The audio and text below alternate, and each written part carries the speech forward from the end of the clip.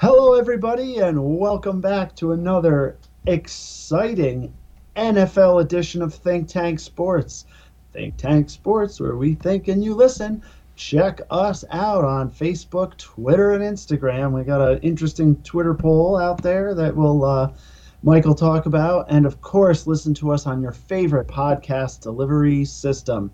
I give us a 5-star rating for this Week 12 in the NFL recap. And of course, alongside me, the newly crowned half-century-year-old Mike. Hey, buddy. Thanks for recognizing my birthday. Appreciate that. And we appreciate all of our fans on Twitter and Facebook and Instagram that check in with us with our polls. And this week we ran a confusing one because there was a story. We put a poll up asking who was the next coach to be fired, or at least on the hot seat, including Matt Nagy. And then the story came out that he had been fired. And so we changed the poll, and then the story came out that he wasn't fired. And we saw him coach on Thanksgiving Day, Dave. So long and short of it is, this is the poll not including Matt Nagy, assuming he's at least assumed fired at the end of the year, I guess. I don't know. We'll know when Chicago tells us we're ready to know. But the poll we did answer or ask was, who is the coach that's in the hot seat after week 11?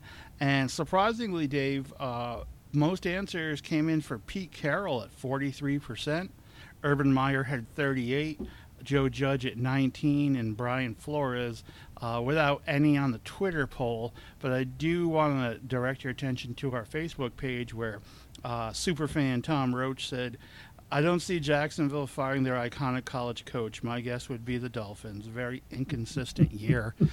So there was at least one voice of reason. I would have voted for the Dolphins if Matt Nagy wasn't in there. But what do you think, Dave, of Pete Carroll getting the most votes in this poll, buddy?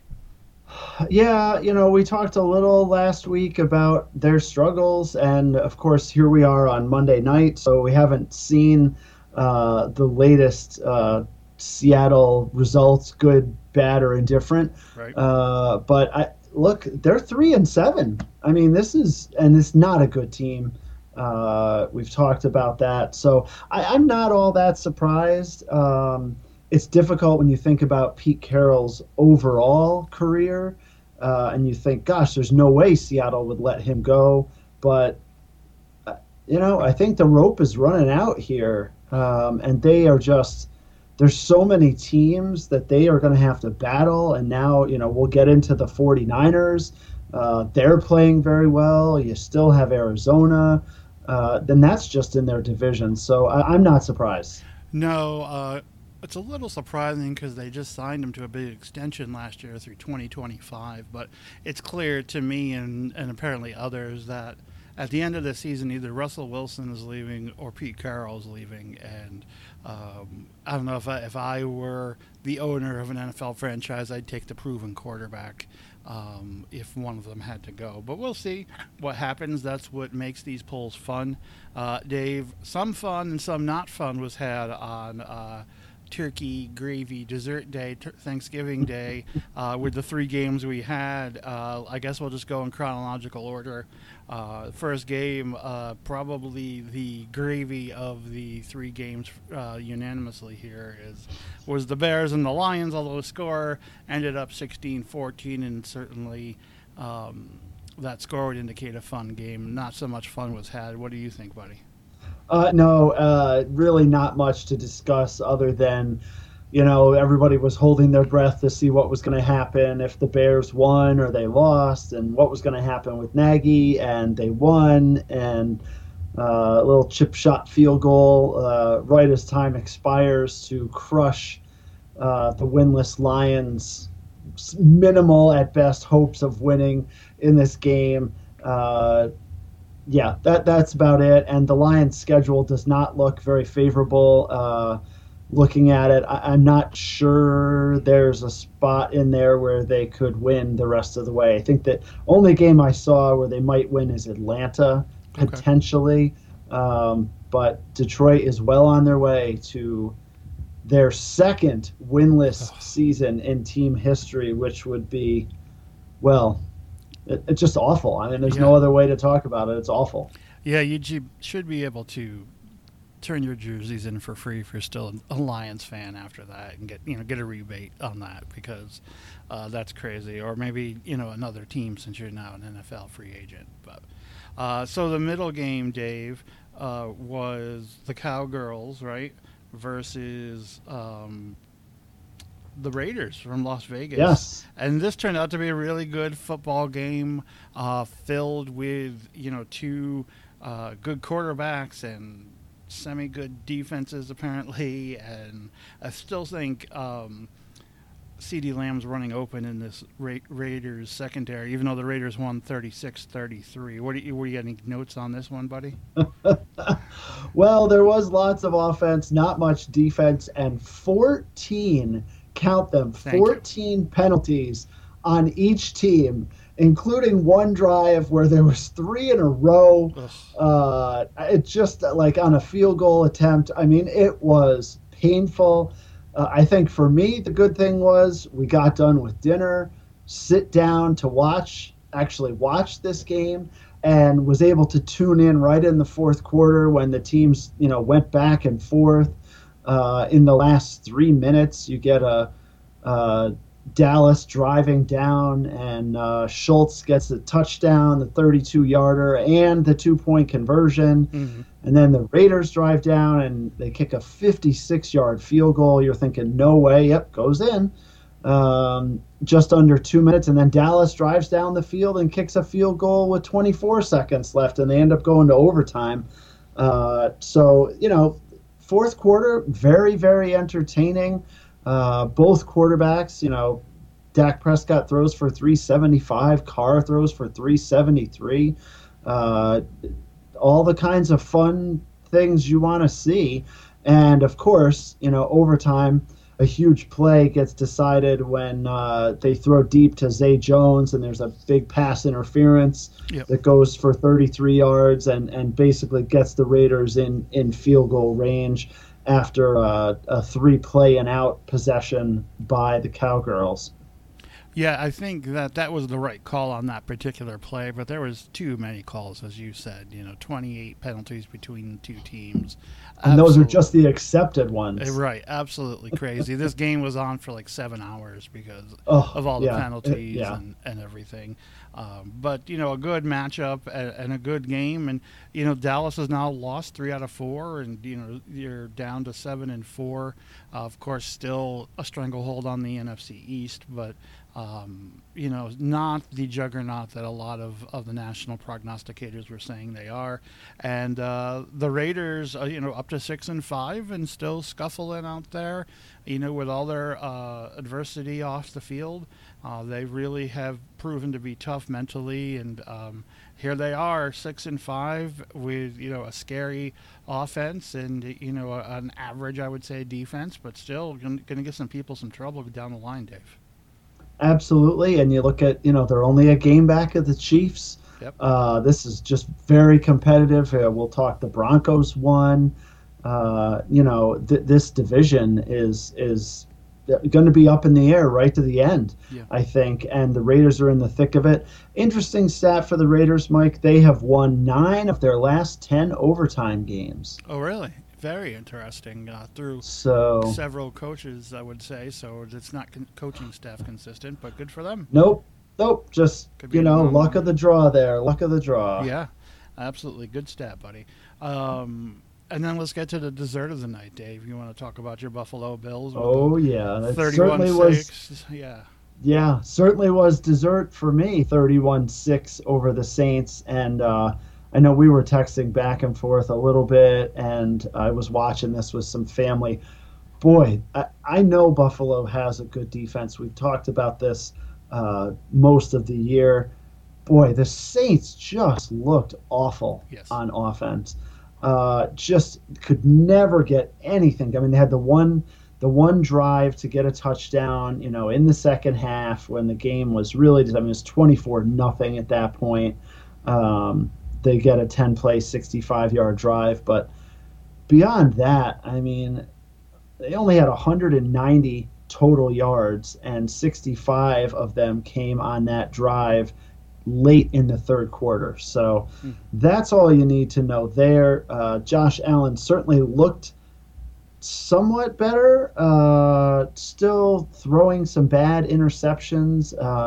And through his first ever red zone interception, Mike, he had Yeah. been uh, lacking had the big zero bagel in the turnovers in the red zone.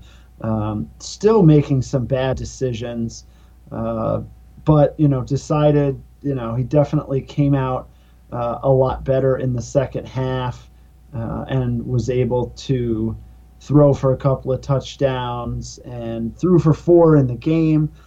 Dawson Knox caught two of them, and he has, seems to have gotten back into rhythm after being out for a few weeks with injuries. Uh, and if you haven't seen the Stefon Diggs touchdown, uh, definitely go and watch that because he jukes out Yep. poor Lattimore.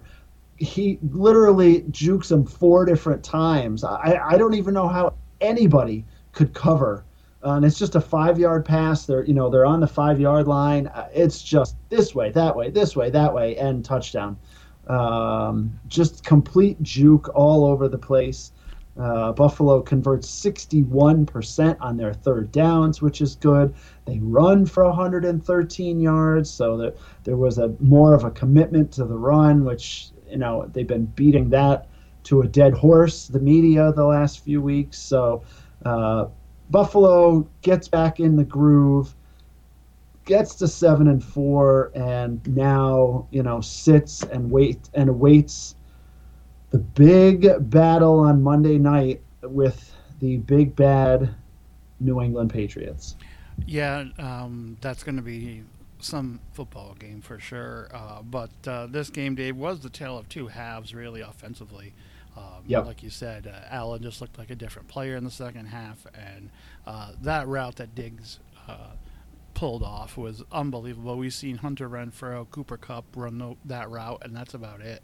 To have the just ability to even keep your balance going back and forth like that. Oh yeah, yeah. We would topple over like Weeble Wobbles, if you remember what those were from your childhood days. But if you don't, look it up, folks.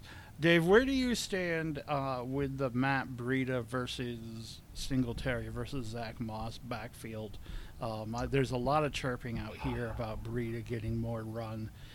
And he certainly does look good in the opportunities he gets. And then we'll touch on the Tre'Davious White injury after that. But Yeah, where do you yeah. stand on Breida?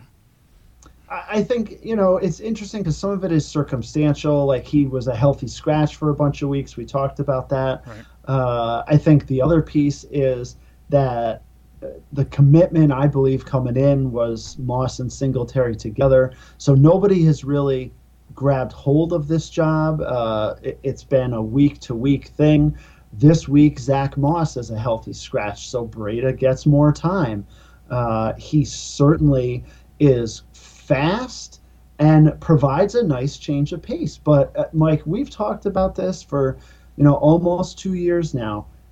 Zach Moss he's just a beast. He's that like Marshawn Lynch kind of body and has some of that breakaway speed.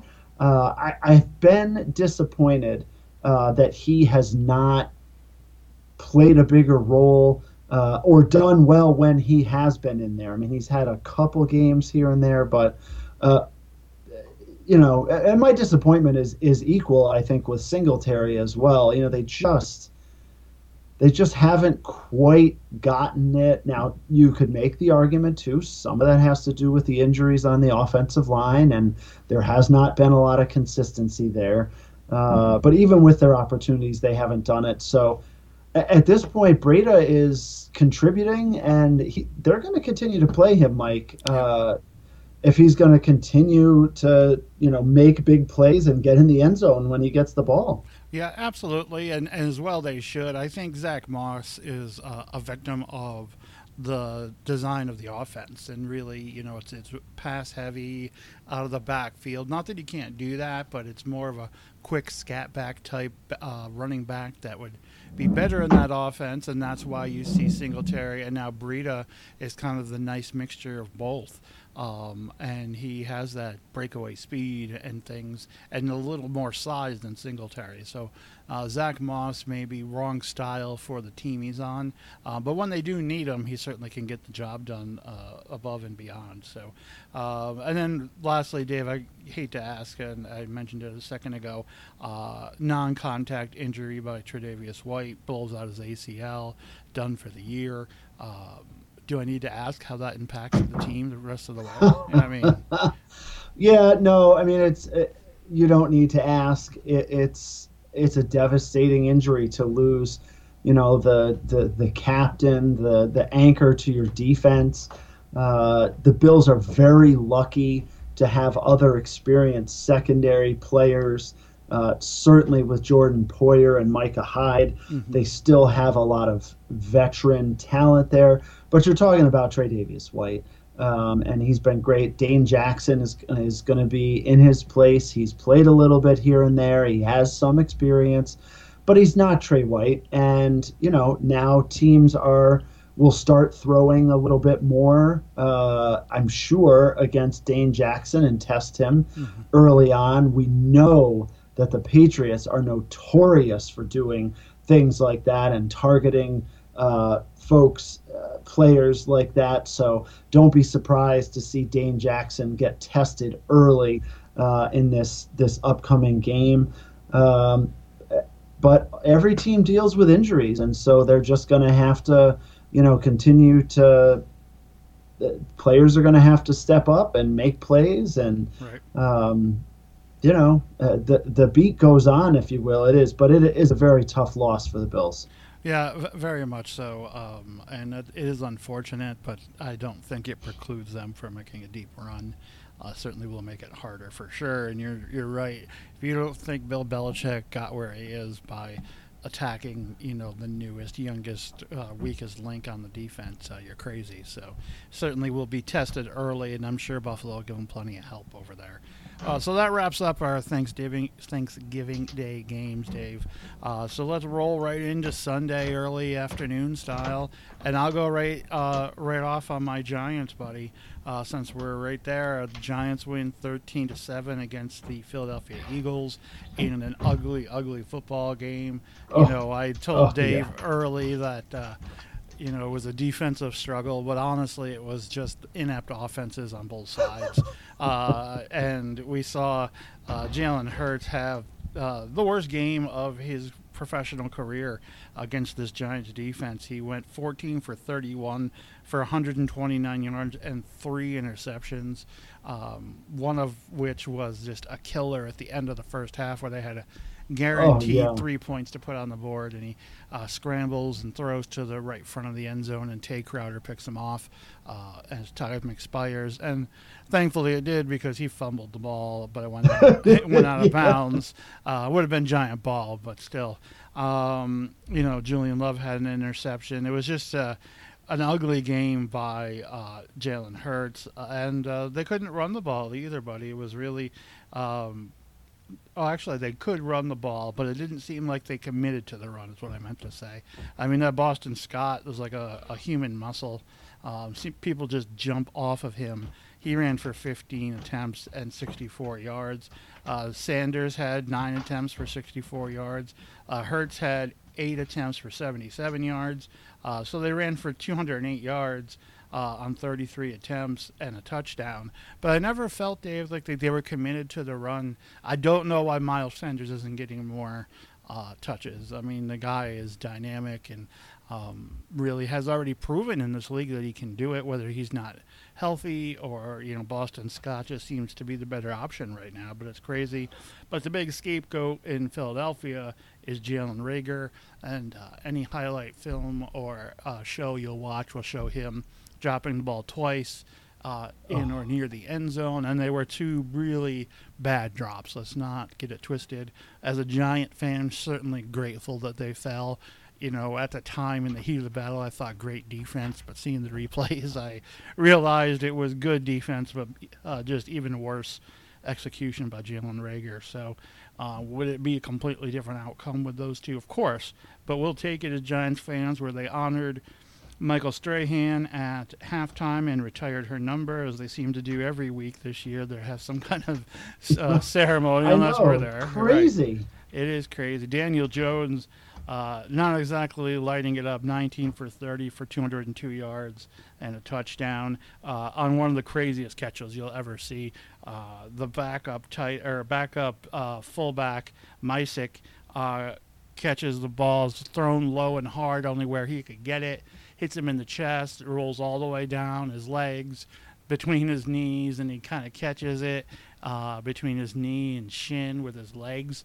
And the ball does stay off the ground as much as the Philly fan wants to cry about it. It did not touch the ground. The replays were very clear, and it was a touchdown. And that was it for the Giants as far as, they had several good drives, but never could really put this game away. My son asked me, have we ever played a game where we're comfortable in the fourth quarter with our lead?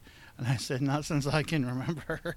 I'm sure we have. No way. Yeah. It's never comfortable. Barkley was okay. The guy I'm so down on, Dave, is Kenny Galladay. He had 7 targets for three catches. Oh my gosh, yeah. Yeah, go ahead. I've been talking a while. Talk to me about Kenny Galladay. No, it's fine. It's just, that they had I think it was a drive in the first half, and it was just first a big down or down. second down, and and he comes across the field, and it's only like a 4-yard pass, but they throw it, it hits him right in the hands, and he drops it, and Schlereth was doing the game, and he says, he just has to catch that. The defender's right on him, and he makes a play, but you got to catch that ball, and they've brought him in, they've paid him big money to be the number one guy, and like you say, 7 targets and only 3 catches,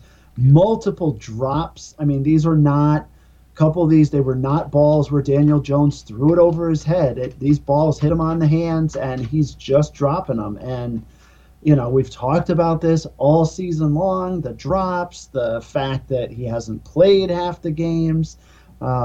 Really need him to step up, and, 3 catches. Yeah. 3 catches. I mean, Daniel Jones, threw the ball 30 times. It wasn't like they didn't throw the ball. Right. And definitely threw it a lot at Galladay. But yeah, he's gotta do more.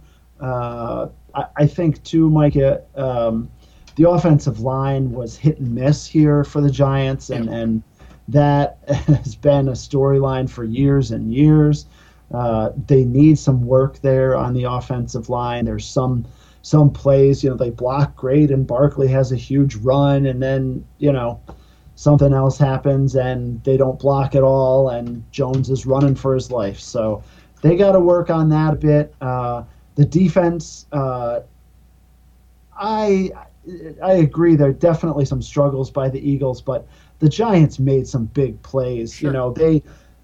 Despite the fact that Philadelphia was not playing all that well, the Giants did make some big plays on defense. You had texted me a couple of times with some big stops when Philadelphia was going for it on 4th down. And those things don't always show up in the statistics when you stop teams on 4th down. To do it twice in a game that's only decided by 6 points, those are 2 huge moments in the game. Yeah, no, absolutely. No short shrift at all to the defense and defensive effort who was on the field. It felt like a long time. Time of possession wasn't that crazy, but it felt like they were on the field a long time. And the Eagles did have a 90-yard drive to end the first half, so the halftime couldn't have come at a better time. With the interception and running into the tunnel. Again, Graham Gano continues to probably be the MVP of this team as the kicker. Consistent, hitting everything out there, so that was good. There was one other thing I was going to hit on, but I can't remember what it was. So let's move on, Dave. The other game that was on at that time, and I know you kept a closer eye on than I did, obviously, because I was eyeballing the Giants, was the Colts and the Buccaneers, and your boy Tom Brady and Tom Brady gets another last minute win, 38-31, in a really good football game, right, Dave? It would have been better if the Colts had, won. But Right, or yeah, decide to run no, Jonathan Taylor the first three quarters. yeah, definitely the Colts are definitely a team to be reckoned with. We've talked about them for a couple of weeks, but they just could not stop Leonard Fournette in this game. Uh, when he played at LSU, and I know like guys get bigger and bigger, but I never thought of him as a big bruising back, Oh and no. now he just seems huge when he runs the ball. I don't know why.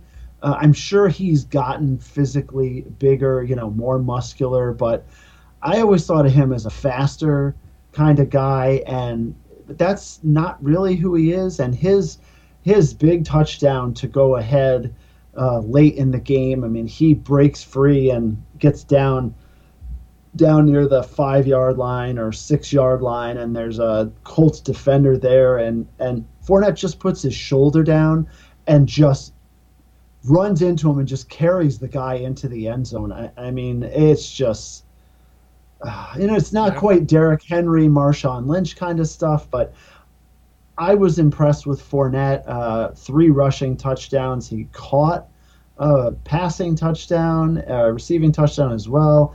Gronkowski had 7 catches for 123 yards. That's easily his best game regular season in quite some time. Absolutely.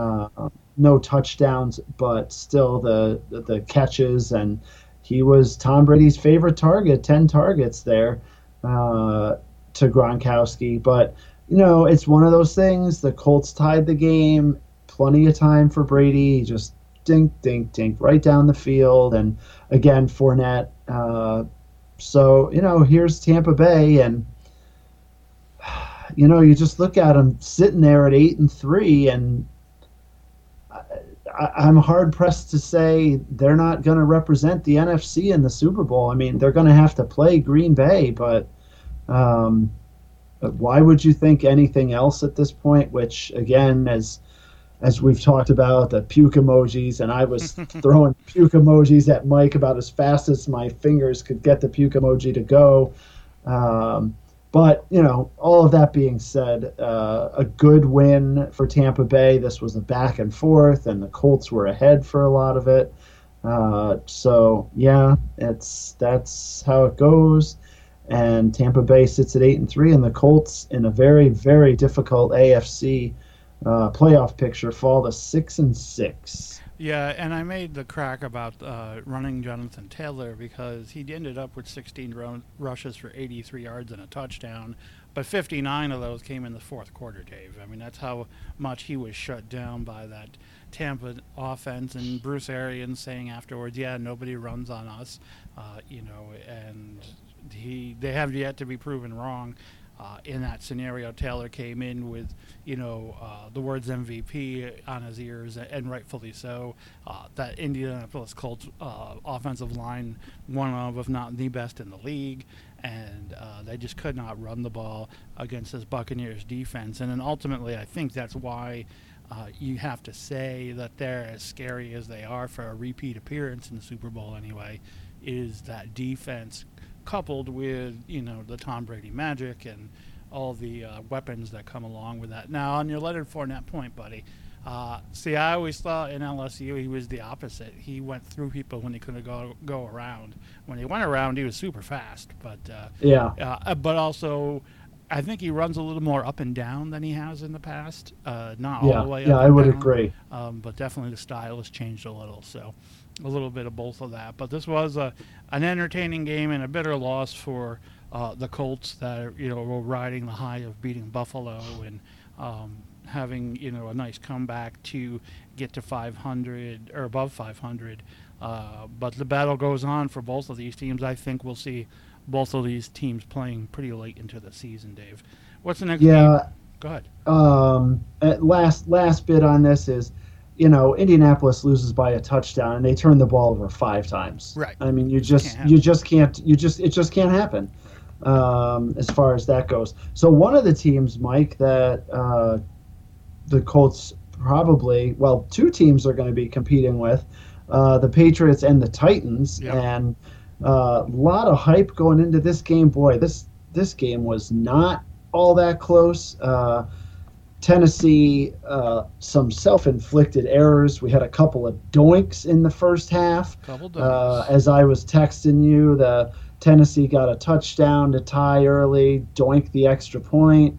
The Patriots were up 10-6, and then they drive down with a field goal, and Tennessee 44 yards, doink, and they do a really good job, the networks, getting mics on the goalpost, because you hear the doink. I mean, you really hear like the metal kind of shake when it hits. The reverb. So it is a very, very clear noise, whereas 10 years ago you didn't hear that kind of stuff.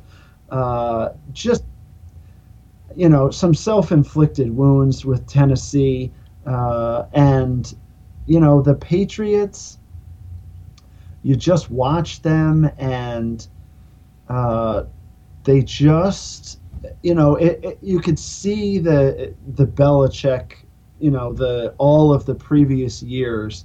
And I watched a lot of Patriots games because I'm a Bills fan, and they were on all the time, by the way, right, on TV. But they just do these things. They run the ball just enough to win, and that Mac Jones doesn't have to make a lot of big throws, and they, hits a lot of short passes, and one of the touchdowns, one of the passing touchdowns, I think it was Kendrick Bourne. Like, it's just a simple crossing pattern over the middle, and then he just runs to the sideline, and the Titans can't tackle him, and he goes in the end zone. Like, right.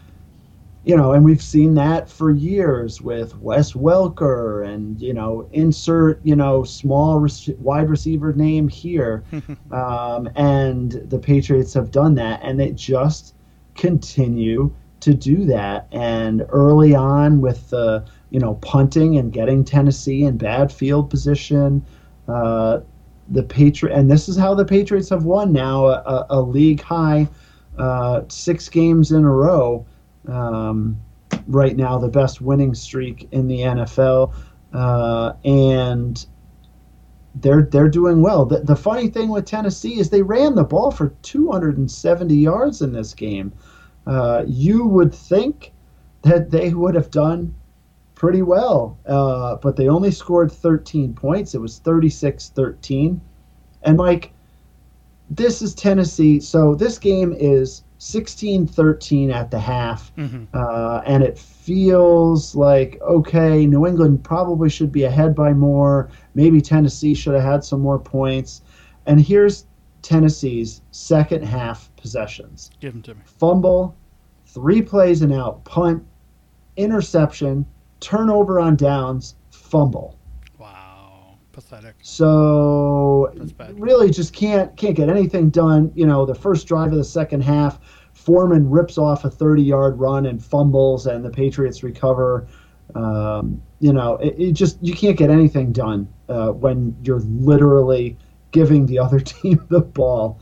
4 of those times and a 3-play and out. It's just as bad on offense as you can be in a half. Yeah, Dave, well said on all of that. The only thing I'll say is Tennessee came to this gunfight with a toy plastic knife.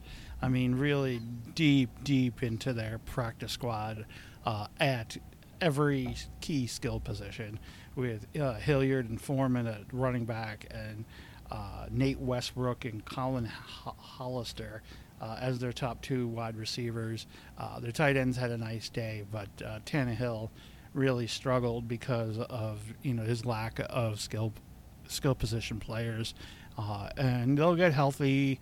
The Adrian Peterson era, ended as quickly as it began there, and they'll get healthy at running back and at receiver sooner rather than later. And as long as they can try and tread water, this was not the Tennessee team that they hope to put on the field when the playoffs hit. So, as well as New England played, still not playing against a fully loaded roster there, to say the least, Dave.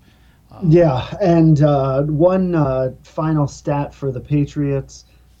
When they score 30 or more points since Bill Belichick has been coach, you ready for this, Mike? Sure, buddy. Their record is 135-8. Wow. 135-8. If the Patriots score more than 30 points, they're going to win. Yeah. And so that is, I thought that was just a crazy number to see that. Well, that over reminds the last me of 20 plus years. My favorite, Tom Brady quote when they were interviewing them on media day before they played the Giants, and someone said Plaxico said the score was going to be 27-24 Giants, and he looked at the camera and said, "We're only going to score 24 points." And guess what? That's exactly what they scored. So, stick that. Was that before or after Plaxico shot himself? Just slightly before. If only we had a time machine, that whole season went up in smoke, literally, Dave. Oh my god! But we'll digress to teams whose whole roster has gone up in smoke, and that's the Carolina Panthers, buddy. I think the Cam Newton experiment is over. He got benched for P.J. Walker. The whole circus from the week before with pulling his helmet off and yelling, "I'm back," that's done. He went 5 for 21, folks, for 92 yards and 2 interceptions in the first half. And that's what we saw with when he was with the Patriots last year. Exactly, same person. Christian McCaffrey had 10 attempts for 35 yards, but came out in the first half and was announced right before we started recording, Dave. I don't know if you saw, he's out for the rest of the year. Did. Yep. And back this third time being injured this season. Yep. He's and played, what was it, 13 games in the last 2 years out of, a possible 33. Unbelievable. Right after signing that contract, so. Oh, of course. And my oldest son, when we had our fantasy football draft, he was very surprised that Christian McCaffrey was like the first pick or the second or third pick. And he's like, "I don't understand. The guy's always injured." I'm like, "Well, when he's healthy, he's really good." Right. And yeah. then this year, I think it's out the window. And if he is a top pick in anybody's fantasy draft next year, those people should have their head examined, Mike. Yeah, and I agree. And the people that put their eggs in the basket of Sam Darnold at quarterback and him being healthy and them competing, which was clearly what the front office did for the Panthers, both of those have to be drastically re-examined as their season, if it wasn't already over, is now, and probably tomorrow we'll nominate them for Get Out of Here. Even though their record isn't that terrible. And the Dolphins get a win. No, it's not. Yeah, and the Dolphins play really well. Tua has, a really good game, 27 of 31 for 230 yards and a touchdown. And we've been, talking about him, and is he, the answer? I don't think this game means that he's the answer, but he did play well. He did. He very well did. So there's only 3 games in the afternoon slate here because of all the Thursday games and the off weeks. And the marquee matchup, of course, Dave, is the Rams and the Packers, with the Packers winning 36-28 in the Toe Bowl, where we saw Aaron Rodgers early fake the pitch and do the naked bootleg and run around Jalen Ramsey, of all people, because he made a fake arm throw as well, and Ramsey didn't know who was behind him, and Rodgers had enough to just get around the corner and get through this game with his fractured pinky toe that we'll find out tomorrow whether or not he's going to have surgery on or not. But this game, really disappointed from the Rams' point of view, Dave. I sent you the text, and I agree with it more now than before I sent it, whereas I'm thoroughly underwhelmed by the Rams' defense this season. And as much as you want to pick on what their offense has or hasn't done, including run the ball, The Rams defense gives up an awful lot of points for a team that's supposed to be, the second coming of the '85 Bears. Yeah, well, so let me throw this one at you, Mike. So the Rams are 7-4, and so all four of their losses have come when they've allowed 25 or more points. So right on par. This defense, who we thought was, really, like you said, going to rank right up there with some of the greats, they just have not performed. I heard listening to my Chris Russo, the Mad Dog, today, and somebody called in. Same thing. They just can't get it done on defense, and that is where the problem is. Yeah, definitely. I don't think there's any doubt about that. We did see Odell go deep. I'd be surprised if we see him play the next couple of weeks. He's pretty bruised in the back area, and they were putting hot packs on it in between series, and he's definitely banged up, to say the least. Funny story, Dave. Before the game, Odell texted Davante Adams of the Packers, his opponent in the game, and said, after the game, I'd like to exchange jerseys. And Adams texted back to him, why don't you get Cooper Kupp's jersey, because that's who you chose to go and play with. And it was just one of those burns, man. It was nasty, and Davante had no qualms about making that conversation public, so good on him. He did end up sending his jersey over to the Rams locker room, but didn't get a jersey back or a reply. So interesting on that as well. But semantics aside, the Packers went up 36-17 to end the third quarter, and that was the ball game, buddy. And that was done on a pick six where my boy Cooper Kupp really didn't finish a route, didn't come back to the ball, and was picked off, and Douglas ran it in for a touchdown, and the 2-point conversion was good, and that was all she wrote, 36-17. After that, the Rams did get a couple of garbage time touchdown and a field goal to make it 36-28, and a onside kick to end the game, essentially. But it wasn't really in jeopardy even at that point. So what did you see from this game, buddy?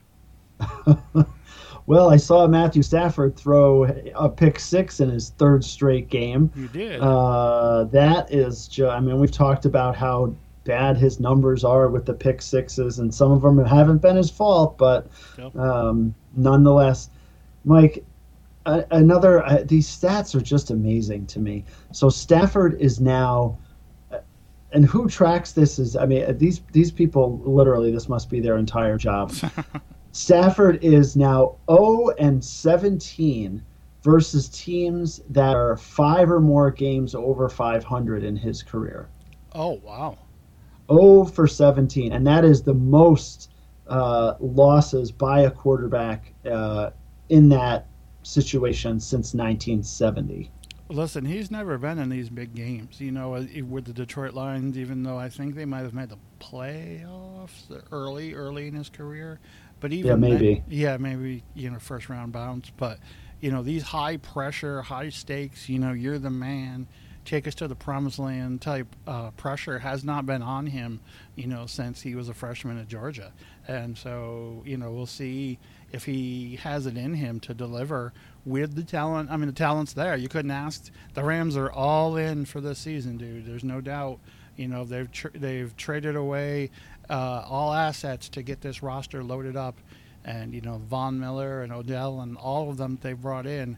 I think they're in trouble. And you mentioned earlier that you think Tampa Bay is going to have to play Green Bay. Clearly, but those are the only two teams to consider. The fact that you're not saying the Rams, I think, speaks volumes.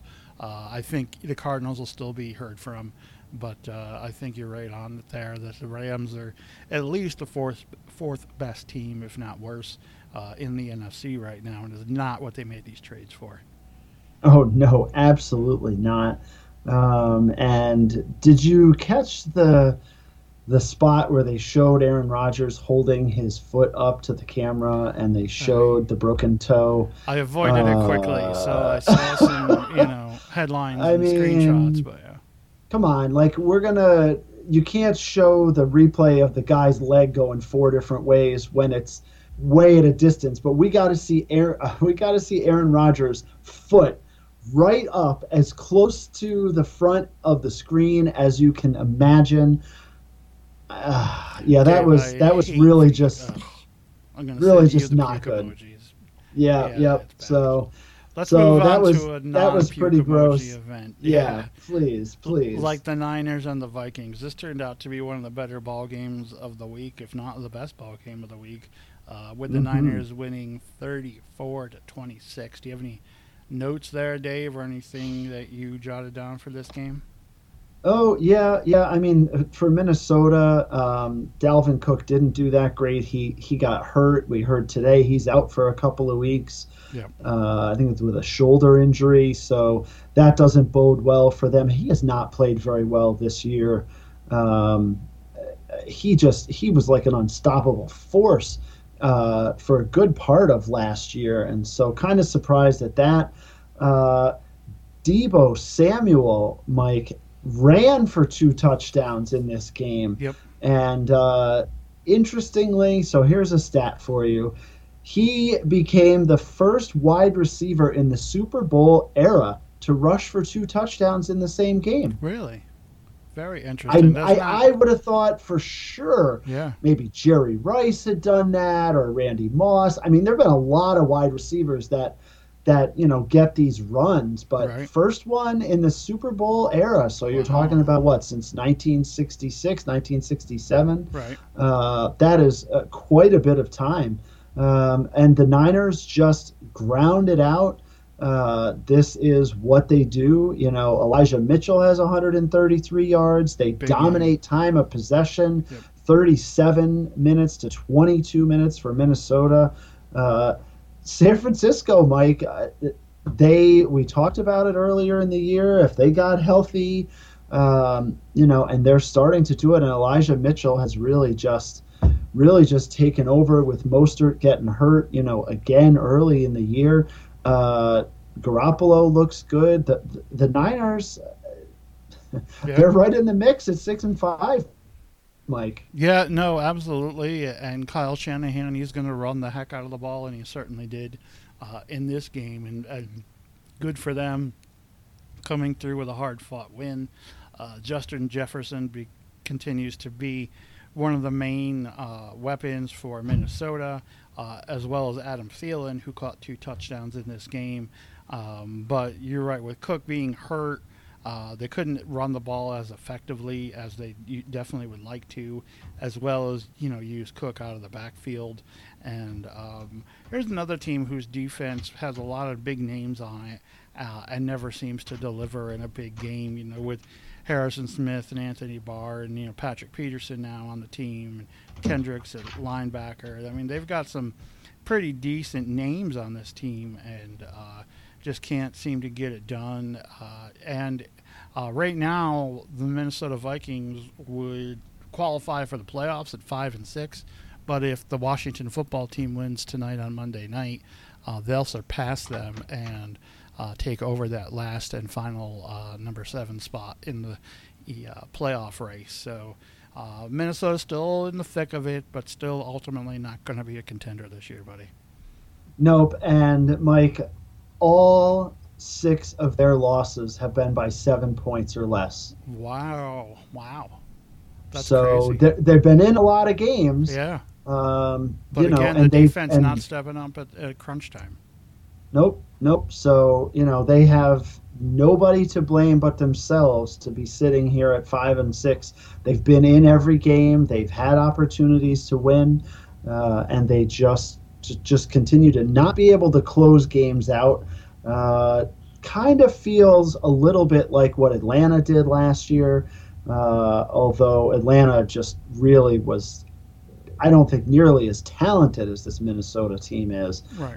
If you remember, they just kept blowing, big leads last year, and but this is just all close games for Minnesota. So they really have some soul searching to do, Mike. There's no 2 ways around it. Yeah, and I gotta believe Zimmer, as well as he's done they're at the max, their peak Zimmer. So if he doesn't make a playoff run this year, he might be in the offseason hot seat, but we'll see what happens with him. And then Sunday night, Dave, they played a football game, and Oh, is that what it was called? it was bad. 16-10 Ravens over Browns, and I don't know. Neither one of these teams impressed me. Always Lamar has some athletic plays that makes the difference, it seems, with this Baltimore team against these mediocre teams that they beat and pad their record, for lack of a better way of putting it. And this Baltimore team, who we thought was going to come back, had Chubb and Hunt, or not Baltimore, Cleveland, had Chubb and Hunt healthy, and you thought, we know Mayfield's banged up, but, could run the ball a lot. Not at all. 17 attempts for the whole team for 40 yards. 40 yards. That's pathetic. That's just not understanding who you are and what your strengths are and what your weaknesses are at quarterback, because the mascot went 18 for 37, 247 and a touchdown, and about average effort for him, and it wasn't good enough to win a football game, Dave. I don't know what to say other than that. No, and he had the phantom fumble, if you will, dropping back, and the ball just falls out of his hands. And this was during a stretch where they had 4 or 5 turnovers in a row, back to back. End of the second quarter was just as bad. It reminded me a lot of the Detroit-Pittsburgh game a few weeks ago when they were in overtime and neither team wanted to win. Just terrible. Yeah, I mean, now Kareem Hunt obviously is coming back after being out for a few weeks. So maybe they were going to go light as far as his carries go. But only 8 carries for Nick Chubb for 16 yards. I'm not a mathematician. That's 2 yards a carry. That is, I completely agree with you. And I did hear today, too, that one of their starting offensive linemen got hurt in this game and is out for the year. His name escapes me. But if we think about, and we've talked a few times with the Browns, their offensive line was together every game last year, and look how good they were. And they've had some injuries there. So I think that affects it. But 17 running attempts is just not getting it done. There's no two ways around it. And, Lamar Jackson, for all of his great games, this was definitely not one of them. Yeah, absolutely, Dave. So that kind of wraps up so far for Week 12. One more game we'll go over in our next podcast, the Monday Night Football contest with the Seahawks and the football team. 11:49 left in the first, no score right now as we record. So we'll go over that game and, of course, our college football wrap-up and observations for Rivalry Week. But until then, folks, check us out on Twitter, Facebook, and Instagram for more content. Go to some of our back podcasts and give it a listen. Comment and give us a rating, as we here at Think Tank Sports, we strive for 5.